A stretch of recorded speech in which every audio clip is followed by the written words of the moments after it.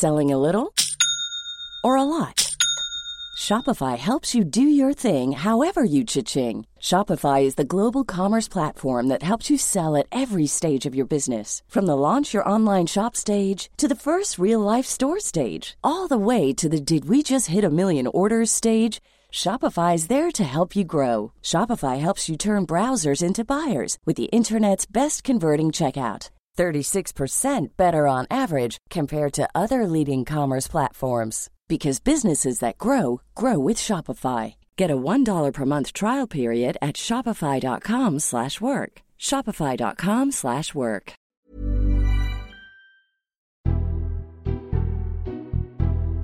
Hello and welcome to the Red Box Politics Podcast of the Times. I'm Matt Chorley. Now, politics moves fast these days. By the time you listen to this, we might have done a deal with Brussels, or we might not. Theresa May might still be Prime Minister, or might not. Jeremy Corbyn might have successfully explained Labour's position on Brexit, or might not. But where we are right now, all of this is in the balance. Trying to make sense of it all, this week I'm joined by Lucy Fisher, Times senior political correspondent, who'll tell us what is going on with the latest Labour purge. Gideon Skinner, head of political research at the pollsters Ipsos Mori, reveals the 5 political tribes in Britain today. But first, Matthew O'Toole, a former Number 10 Brexit spokesman, argues Ireland was always going to be the big Brexit sticking point. The island of Ireland and its complications have always been at the centre of Brexit. It's just that lots of people didn't realise it. This week's events have rammed it home. To do a deal with the EU, Britain will have to engage with its complex history with the island next door. Now, Matthew, just explain to us, first of all, what your job was when you were in Number 10. And once you've explained it, I think we'll probably realise why you decided to leave. But so what was your job when you were at Number 10? So, Matt, I was the chief press officer on First Europe before the referendum, arguing to stay in, and then Brexit post the referendum. So I kind of saw it from both sides through the looking glass, as it were. And there's always been sort of, at various times, different issues have blown up, whether there's going to be the divorce bill, whether there's going to be citizens' rights. There was going to be the big sticking point. And what we've discovered this week is that it's Ireland. From your perspective, do you think that was always going to be the case? Is it just the nature of Irish politics, which in the end was going to be this big spanner in the works?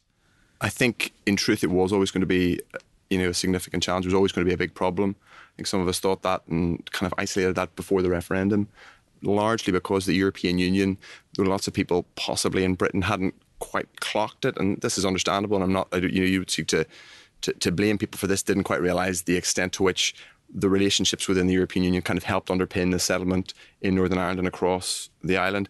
But things did get more complicated after the election. Clearly, the fact that the DUP are in a supply and confidence arrangement adds a layer of complexity to the negotiations that I'm sure some people would rather hadn't been added. And when you were in Number 10 before the referendum, the Irish issue didn't play that big a part in the referendum campaign, certainly not sort of in England. Yeah. Were there efforts to do that? I think in truth, there was a kind of a sense that people were going to make a judgment based on a relatively narrow set of economic propositions to do with whether they would be better or worse as a result of leaving the European Union. Now, you can argue that campaign didn't work, but I think in one sense, based on kind of polling data and political intelligence before the referendum, it wasn't a wrong or silly judgment to make. It's just that from the perspective of some of us who were deeply emotionally engaged with the complexity of things in Ireland, both in Northern Ireland and in the Republic, actually it was arguable that people, particularly in England, should have had some of this stuff put in front of them. They should have been able to engage a little bit more with the depth of complexity, not just for its own sake, but because actually it looks like it could, prevent the UK or get in the way of the UK doing the deal that the government wants to do at the minute. And Gideon, from a sort of public opinion point of view, how sort of salient is the Irish issue to people outside Ireland or Northern Ireland? Because I suppose until something like we've seen this week where suddenly Irish politics flares up as a big issue, if there had been a lot of focus on, well, what are we going to do about the Northern Ireland border during the referendum campaign, would that have resonated outside the island? Well, it might have done, but it didn't. I mean, I think you're right. It's one of those issues where you see in our trackers it will respond to events, but as a long-term underlying concern, it's not up there. And if you look at the issues that people were talking about over the the referendum campaign and what they were worried about. It was immigration, obviously. It was about the impact of the economy. And, sovereignty comes up, but very much in a context of Britain's wanting to reclaim their sovereignty and the United Kingdom wanting to reclaim their sovereignty from the EU rather than the details of the Northern Irish situation and the implications there.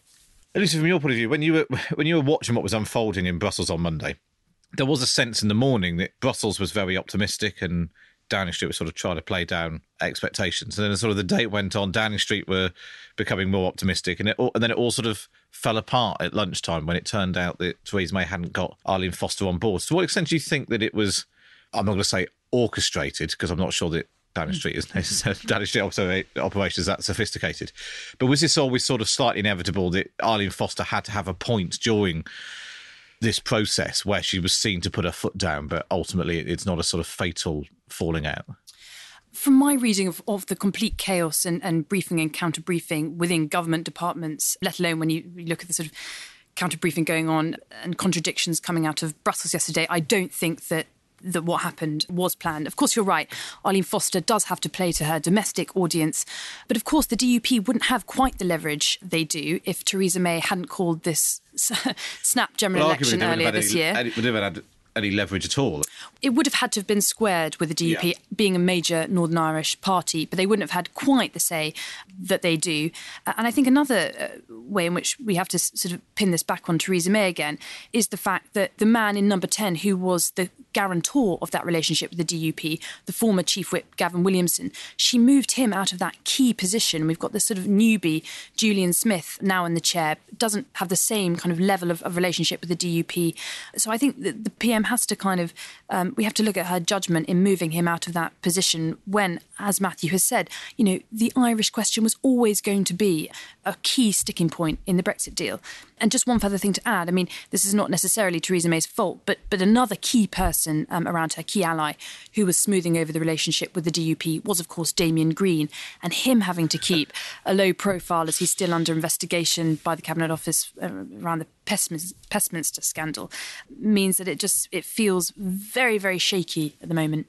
So the two people who were supposed to be making all this go smoothly, she's moved one of them, is under pressure to sack the other. It's not a great position to be in. And just in terms of where does the blame lie? I mean, the blame has been sort of spread all over the place. There's the guy from RTE who tweeted inaccurately what the wording of the agreement was going to say, which led Leo Varadkar to go on an early victory lap to claim that it was a win for Ireland, which put the wind up the DUP, which meant that Arlene Foster got on the phone and interrupted.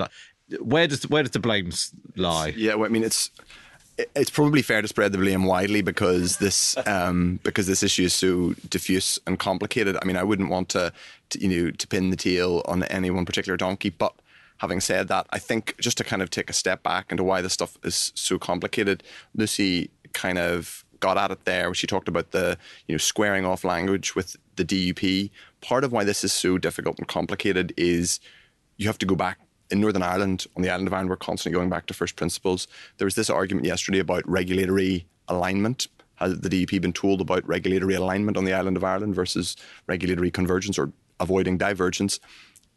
Bear in mind that the DUP and Sinn Féin, who are the two major parties in Northern Ireland, can't agree on what they call Northern Ireland. One of them refuses to say Northern Ireland. We're constantly in a war of terminology. These sensitivities are unbelievably difficult and complex. And actually, is this a border in Ireland? In the island? Is it a border in Ireland or is it a border with Ireland? It's actually a border with both, if you see what I mean. It's so unbelievably complicated. And one of the difficult thing is that it's not just about the practicalities of the border, it's about how people feel in their heads. It's about the sense that people, if you're a nationalist in Northern Ireland, you don't want to feel like you're being removed from other Irish people on the island of Ireland. But if you're a unionist, if you're a DUP voter or an Ulster Unionist voter, you don't want to feel like you're being removed from the rest of the United Kingdom and other British citizens. You mentioned yourself, Matt, that the RTE commentator who got the wording wrong, it wasn't what he tweeted out and told everyone was going to be in this 15-page draft text was incorrect. And I do think there is some sense, I'm almost loath to say it, that a spotlight has to be shone on what very senior, prominent journalists, the incorrect information that was disseminated, and I think was obviously going to be picked up by Arlene Foster, DUP, and different players who then jumped to conclusions and got people's backs up, and that's made all the more important because it's so sensitive, as you say, Matthew. Gideon, we'll come on in a minute to the tribes that you've identified and the concerns that they have, but specifically on Brexit. I mean, there's no expectation that any of this will move public opinion on Brexit, because ever since June the 23rd, 2016, public opinion on Brexit just hasn't shifted. Yeah, I think that's broadly right. The public are pretty much still set where they were in two blocks. There's potentially some signs of Remainers becoming a bit more concerned about it, but overall there's not really a great deal of sign that either Remainers or Leavers are changing their minds. There's not a great deal of support amongst Remainers for a second referendum, for example. So it's going to be difficult to come up with a solution that appeals to everybody and solves everyone's problems, as you were talking about. And you can see that in Northern Ireland specifically. What you do see, and sort of in terms of the wider political context, as with sort of so many other ratings pre and post the general election, you can see how confidence in Theresa May and ratings of Theresa May doing a good job on handling the Brexit negotiations have crashed since the election. They haven't got much worse since then, but they're kind of clearly a long way below where they were. That's probably harming the government's reputation as being seen as fit to govern and having a good team of leaders, for example. At the same time, confidence in Jeremy Corbyn to get a good deal is not really any higher either. No, and that is a concept, and we've seen it even this morning when the morning after the deal fell apart, there was nobody from the Labour Party out on any media attacking the government for messing it up. Well, I'm sure that Ireland and Brexit is something that we'll come back to. But as we are talking about Jeremy Corbyn, let's move on. And this is Lucy Fisher. Jeremy Corbyn's left-wing supporters have been accused of carrying out an aggressive purge of centrist councillors to put up their own candidates in local elections next year. Is this simply a push towards greater democratisation and accountability, as the left would have it, or an orchestrated bid to oust centrists from elected positions? This is fascinating, this story that you've been writing about in the Times this week. I mean, it's fascinating to me because while the country is gripped by this massive crisis that we've just been talking about in Brexit, the Labour Party is sort of obsessed again with its own internal machinations and carrying out purges and coups and that sort of thing. Just explain where this is happening and why this has been happening. Well, we've got a major set of local authority elections coming up in May. Lots of London boroughs are up for re-election. So I think it's natural that ahead of that you've got to see candidates for those council seats either reconfirmed if they're sitting councillors. And heretofore, you've usually seen, unless a councillor's been particularly invisible or lazy, most people, it's been the assumption that they would go on to kind of recontest their seat. Since, Jeremy Corbyn did a lot better than everyone expected in the general election, I think there's this feeling that the left is in the ascendancy. Naturally, perhaps, they want to get their people into seats on the councils. So a key borough to look at is Haringey, where you've seen what centrists have called an orchestrated purge. There have been around a dozen or so people either ousted or pressurised to step down and not recontest their seats. And elsewhere, you've seen dotted around councillors deselected in wards such as Southwark, elsewhere in London, in Manchester, in Sheffield, individuals pushed out where they've got a strong left-wing presence in their local ward party. And presumably, and it might be as a result of you reporting it, but there is a chance it more then follow in the other momentum groups in different parts of the country start thinking, well, we should be doing the same thing. Yes, it's an interesting thing, actually. When I did a story last week, which made Page One, I got a call from a senior centrist figure who said, well, that story is really annoying for us, and I'll tell you why. Because you make the left look so powerful that as ever in most political parties, there's a sort of a small percentage on one wing, another small percentage on the other kind of diametrically opposed wing, and the vast kind of majority in the middle that will kind of look to see which way the wind blows. So by making the left look powerful like that, people are likely to think it's a done deal and opportunistically thinking of their career will plump with them. So I think it'll be interesting to see what happens. I think we are going to see more of this as there are more candidate selections in councils, but also there are a number of constituencies where there isn't an incumbent Labour MP that are selecting their candidate for the next Westminster elections. So I think it'll be interesting to see how this wrangling plays out. Gideon, for people like you and people like me as well, local elections are, they're second to a general election, but they're at least a good indicator of where public opinion is. And so the ones next year will be particularly hotly contested because it'll be a test of whether or not Jeremy Corbyn's surge is growing or not, and can he, continue that momentum with a small m? Yes, you'd like to think so. Of course, you look back at the local elections before the 2017 general election, and they were pointing to sort of the Conservatives doing incredibly well, winning lots of seats from UKIP and so on, which didn't necessarily last until the big event itself. I mean, what's interesting from a wider public opinion perspective are perceptions of the two main parties on being divided and extreme, which potentially some of this plays into. So after Jeremy Corbyn was elected, there was a kind of big increase in the proportion of people who saw Labour as being divided and extreme. Actually, in our most recent poll just a couple of weeks ago, the proportion of people saying Labour as divided has fallen from 82% to 62%, but more people now think the Tories are divided. So the proportion of people saying the Tories are divided have gone up from 52% to 73%. So actually that mantle is now passed on to the Conservatives as being divided. You imagine is around to do with Brexit and their difficulties since the election. What do you make of this, Matthew? Do party leaders, when they're at the top, how much time do they spend worrying about what's going on in local council election selection? I think if they're wise about the structure of the power dynamics within their party, they probably pay quite a bit of attention to it within reason. The thing that's interesting, I mean, Lucy's done some really obviously extensive and good reporting on this. One of the things that's particularly relevant about London local authority elections is traditionally being a councillor in London is a stepping stone into Parliament. It's where lots of people who work in politics in London make their first move in elective politics. So in a sense there, being a local councillor in Haringey or Southwark is a kind of amplified relevance to the national scene than perhaps in Barnsley. No offence to Barnsley. But the other point that's interesting is this thing about, which you both mentioned actually, which is about, and you mentioned, Matt, which is about Labour, Brexit happening, this enormous national debate, crisis, call it what you want to call it, adventure, opportunity. But I think you've ticked all the boxes. All those boxes, whichever one you prefer, as delete as required.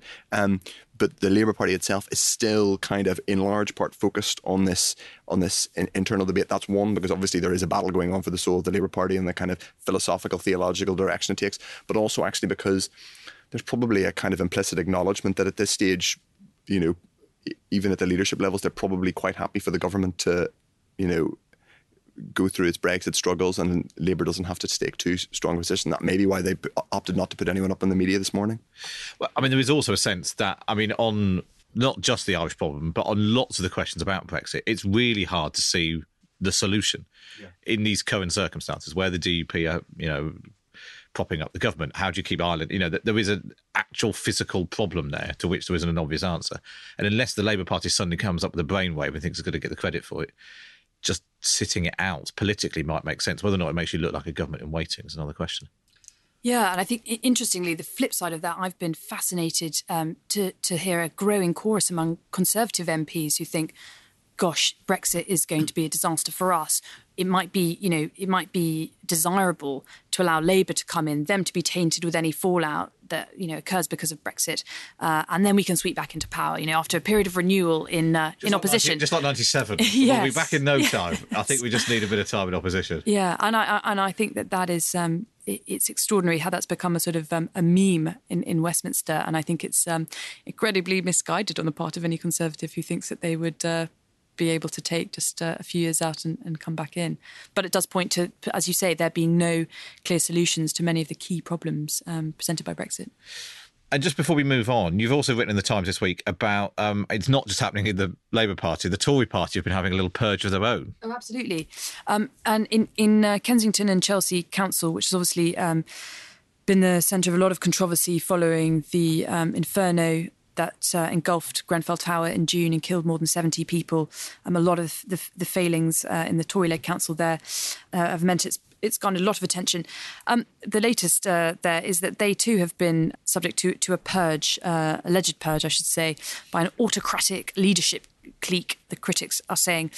They've deselected the only black Conservative councillor in the borough, which is not a great look. It's a woman called Eve Allison, who in fact her ward neighbours the ward in which Grenfell Tower is. She's been a really visible presence on the ground there, and she's not the only one. It's sort of 6 councillors altogether. Another 10 or so have been pressurised to not stand again, or have decided to not stand again. So you're right to flag that it's not just in Labour that there can be kind of internal power plays in local parties. It's happening in the Conservatives in the heart of London too. And do you think that this is a specifically Kensington issue just because of the fact the council was widely seen not to have handled the Grenfell fallout particularly well? Well, I think that's obviously put a lot of pressure and a lot of scrutiny on the council. I've spoken to a number of senior figures in the council in recent days who've mainly pointed to the way it's been run for a longer time, actually. As I said, they've kind of alleged that it's been autocratic, run in quite a dogmatic way. There have been personal fallings out with the leadership. So like all these things, especially at a more local level, I think personality can play a part too. Yeah, sometimes we can be trying to impose, well, this is a big struggle over, Trident policy or whatever it might be, and actually just it's because there's 6 people who really hate each other and somebody's managed to force them out. Well, it's interesting. I'm sure it's something we'll come back to in the run-up to the local elections. But let's move on, though. Life is full of what-ifs. Some awesome, like what if AI could fold your laundry? And some, well, less awesome, like what if you have unexpected medical costs? United Healthcare can help get you covered with Health Protector Guard fixed indemnity insurance plans. They supplement your primary plan to help you manage out-of-pocket costs. No deductibles, no enrollment periods, and especially no more what-ifs. Visit UH1.com to find the Health Protector Guard plan for you. It's that time of the year. Your vacation is coming up. You can already hear the beach waves, feel the warm breeze, relax, and think about work. You really, really want it all to work out while you're away. Monday.com gives you and the team that peace of mind. When all work is on one platform and everyone's in sync, things just flow. Wherever you are, tap the banner to go to Monday.com. Hey, it's Danny Pellegrino from Everything Iconic. Ready to upgrade your style game without blowing your budget? Check out Quince. They've got all the good stuff, shirts and polos, activewear, and fine leather goods, all at 50 to 80% less than other high-end brands. And the best part? They're all about safe, ethical, and responsible manufacturing. Get that luxury vibe without the luxury price tag. Hit up quince.com/upgrade for free shipping and 365-day returns on your next order. That's quince.com/upgrade. Talk about this, really interesting. This is Gideon Skinner and the 5 tribes in Britain today. Ipsos Mori's Issues Index has been tracking Britain's top concerns for over 40 years. This year, we've carried out new analysis to split the public into 5 tribes, depending on the issues that are closest to their hearts. These 5 groups are: first, the young, urban and unengaged; second, bothered by Brexit; third, those with traditional misgivings; fourth, public service warriors; and 5, the hyper-concerned. Now, I think this is fascinating. I've written about this in the Red Box email this week. The hyper-concerned, I think, are possibly my favourite because there's not many of them and they're just worried about everything. The whole world is going to cave in around their ears. If you put them to one side, I think you said it made about 4% of them. What I thought was interesting was the other groups are roughly about 1 in 5, 1 in 4 people. Yes, that's right. I mean, very briefly about the hyper-concerned, interesting to see that that's where many Red Box listeners are and probably where many of us in this room are as well. So it's always just a good reminder to think about how unusually weird those of us who think about politics on a regular basis are. But yes, the other groups are interesting. They're broadly split out into 4 different groups. Again, with any analysis of this, it's important to remember that none of these are absolutely set in stone. It's not just that if you're not only allowed to be worried about one thing. People are more complicated than that. There's lots of different issues that people are worried about. But yes, you see a young urban group who are kind of less interested in politics generally, less interested in any concerns. What they are worried about is a bit more around unemployment and housing, which kind of makes sense given what we know about concerns about the millennial generation. You have one group called Bothered by Brexit who are really worried about Brexit. So 8 in 10 of them put Brexit as one of their top issues facing the country. Interestingly, that's Leavers and Remainers. Yeah, exactly. Yeah. And so you get people on both sides of the divide there. So you've kind of got sort of more graduates, more middle class people who are more likely to be Remainers there, but also kind of older people, men, and people outside London who are more likely to be Leavers. You've got a group of public service warriors who are more female, more middle-aged, more middle class. They are worried about Brexit, but they're also particularly worried about the NHS and education. And then you've got a core group of those we've called traditional misgivings, who are older, again, a bit more female, less likely to have qualifications, to have formal qualifications. They're actually less worried about Brexit, but much more concerned about both the NHS and immigration is a real key issue for them. And the point I tried to make when I wrote about it in Red Box was, if the country is sort of splitting 5 ways, and what was interesting was not that many of them were more likely to be Labour or Tories. That seems quite finely balanced as well. So how does a political party go about building the coalition that you need to win an election if the country's splitting 5 ways but the election is split 2 ways? Yeah, absolutely. And these are what we're measuring here is how important these issues are. So, for example, even our regular polling, we find that actually there's no difference between Conservative and Labour supporters about their concern about the NHS. It's not that Labour supporters are the only ones who are worried about the NHS. The difference, of course, might be what they think should be done about it. And it's the Conservative policies that appeal to that, to the Conservative groups, and the Labour policies who appeal to the Labour groups. So yes, it's a challenge. There's never a kind of a single silver bullet that would solve that for political parties, because otherwise everyone would be doing it. But yes, you try to build a coalition that meets many of those issues and appreciates that, again, you can't just put anybody in very simple boxes and say you're only worried about that, and that people are purely rational and kind of computing machines.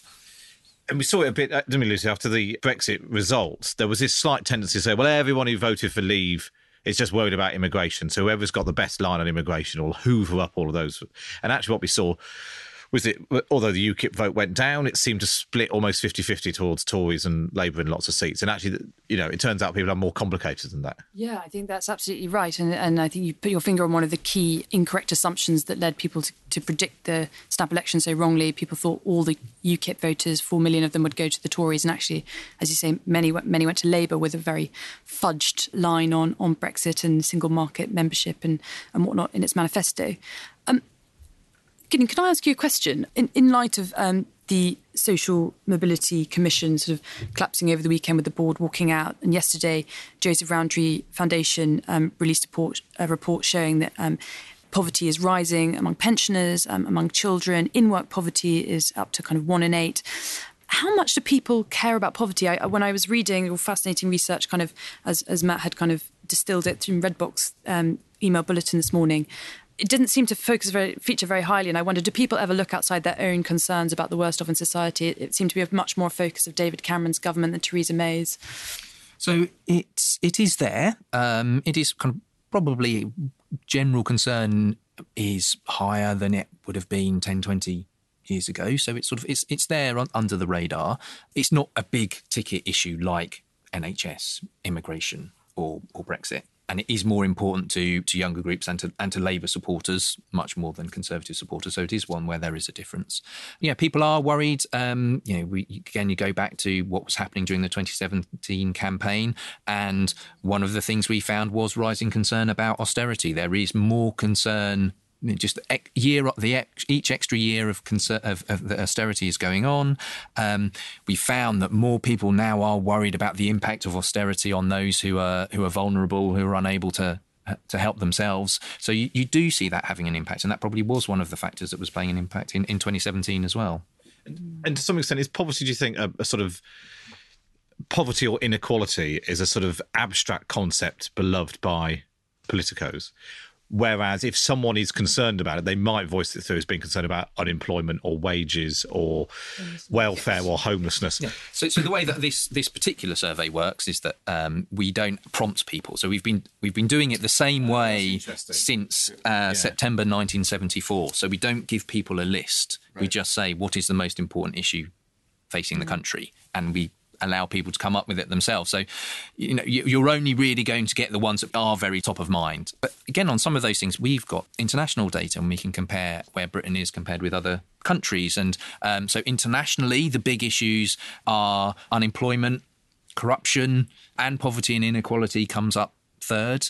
In Britain, we are less worried about unemployment, less worried about corruption than many other countries around the world, slightly less worried about poverty and inequality. We're sort of mid-table on that. We are more worried about issues like healthcare, like immigration, like terrorism and extremism, than many other countries. Has concern about immigration changed since this time last year?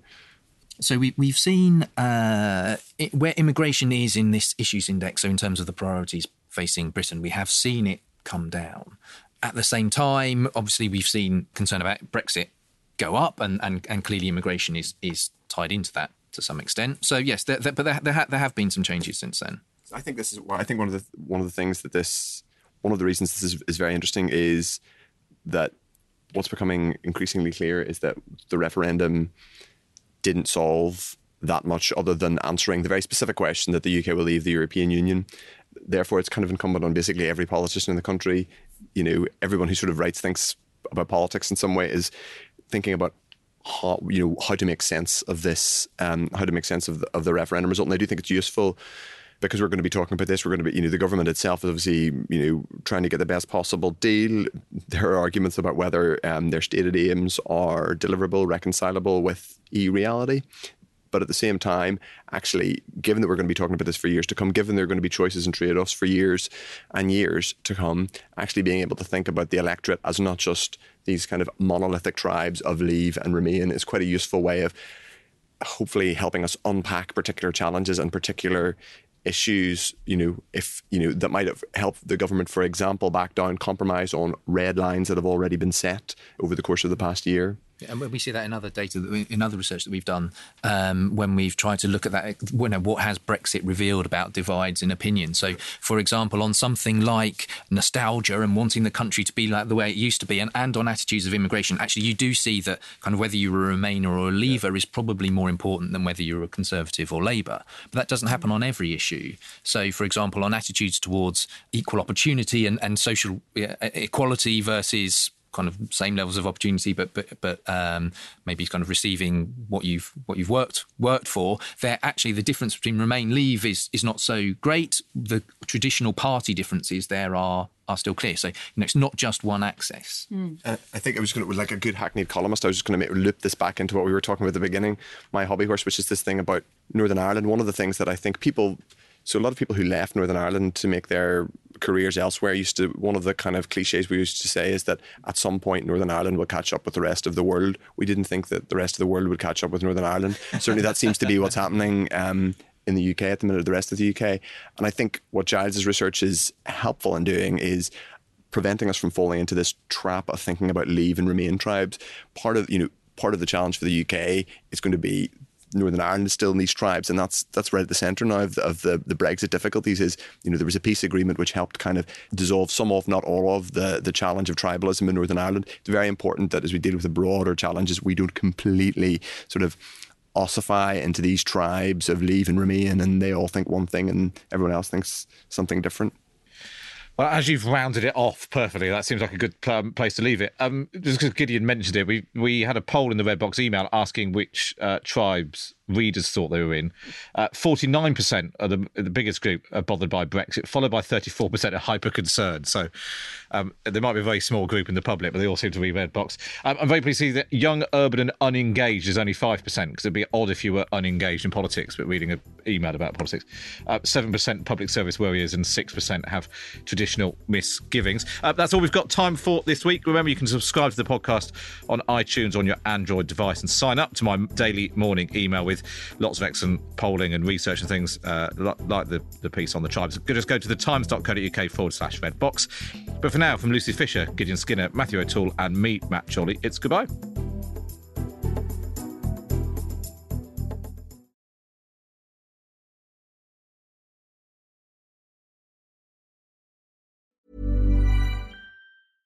Imagine the softest sheets you've ever felt. Now imagine them getting even softer over time. That's what you'll feel with Boll & Branch's organic cotton sheets. In a recent customer survey, 96% replied that Boll & Branch sheets get softer with every wash. Start getting your best night's sleep in these sheets that get softer and softer for years to come. Try their sheets with a 30-night guarantee. Plus, get 15% off your first order at bollandbranch.com. Code BUTTERY. Exclusions apply. See site for details.